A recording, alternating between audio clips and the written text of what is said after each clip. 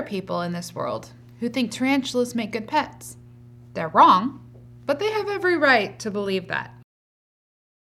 However, if I meet you on the street and you're walking your pet tarantula, it doesn't matter if it's on a leash, it doesn't matter if you're holding it, it doesn't matter if it's in a cage, I'm not going to come over and say hello because I don't like spiders. Never have, never will. So I might wave at you as you go, but don't expect me to just stop and talk to you and pet your pet tarantula because that's just not going to happen. Now, if I were to come to your house, however, I would be aware of the fact that your pet tarantula is probably running around.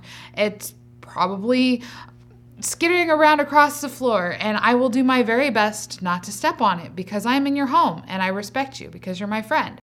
But if you come to my house, you better not be bringing your pet tarantula because I'm going to kill it. And if you respect me, then you will leave your pet tarantula at home, okay? Everybody has a pet tarantula.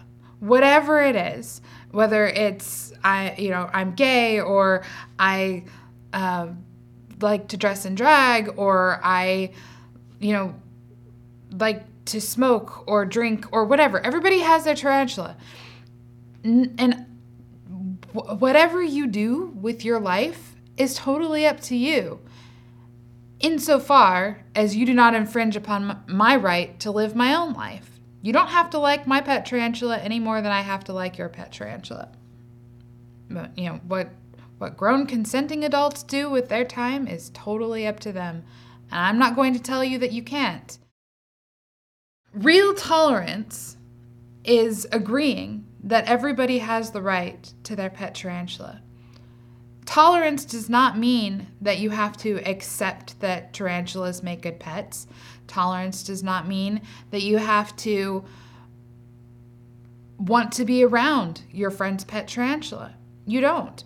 I don't ever have to say your pet tarantula is just the greatest thing in the whole world and I wish I had that pet tarantula too, because I don't. I don't want any part of it in my life, and that's okay. You can have it. I don't have to have it. We're all good. Be tolerant of each other's space, tolerant of each other's decisions, tolerant of each other's hobbies, tolerant of each other's pets. You can't force people to love your pet tarantula.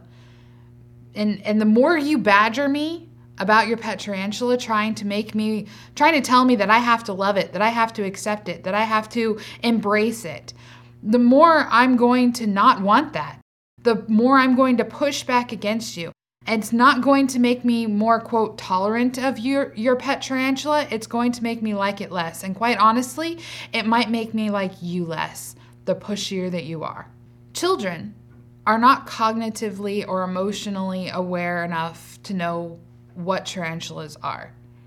They might think that they're cool at a distance. They might want to play with them because they're new and exciting. They might be utterly terrified of them and have no idea what to do with them. But no child right off the bat loves a tarantula.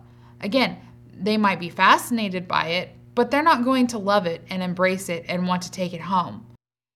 That happens when trusted adults take that pet tarantula and go up to children and say, look, this is a tarantula. I want you to love it and pet it and hug it and take it home. Outsiders have no right to push their pet tarantula on other people's kids.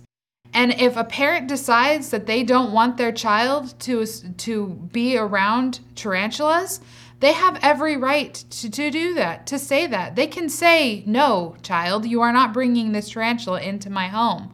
And that does not make them abusive, okay? It is their right and their responsibility to take care of their children, to foster the environment in which their children grow up.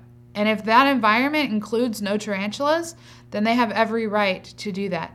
And you, as an outsider, have no right to try and force your tarantula on a child outside of their parents' knowledge or wishes. Grooming kids to like tarantulas does not mean that they actually like tarantulas. You're just impressing upon them something that you want them to have. Children are half-grown, half-developed little people. And if you force a tarantula on these little halflings, it's no longer a tarantula. It's Shelob, which makes you Gollum. And we all know how that story ends.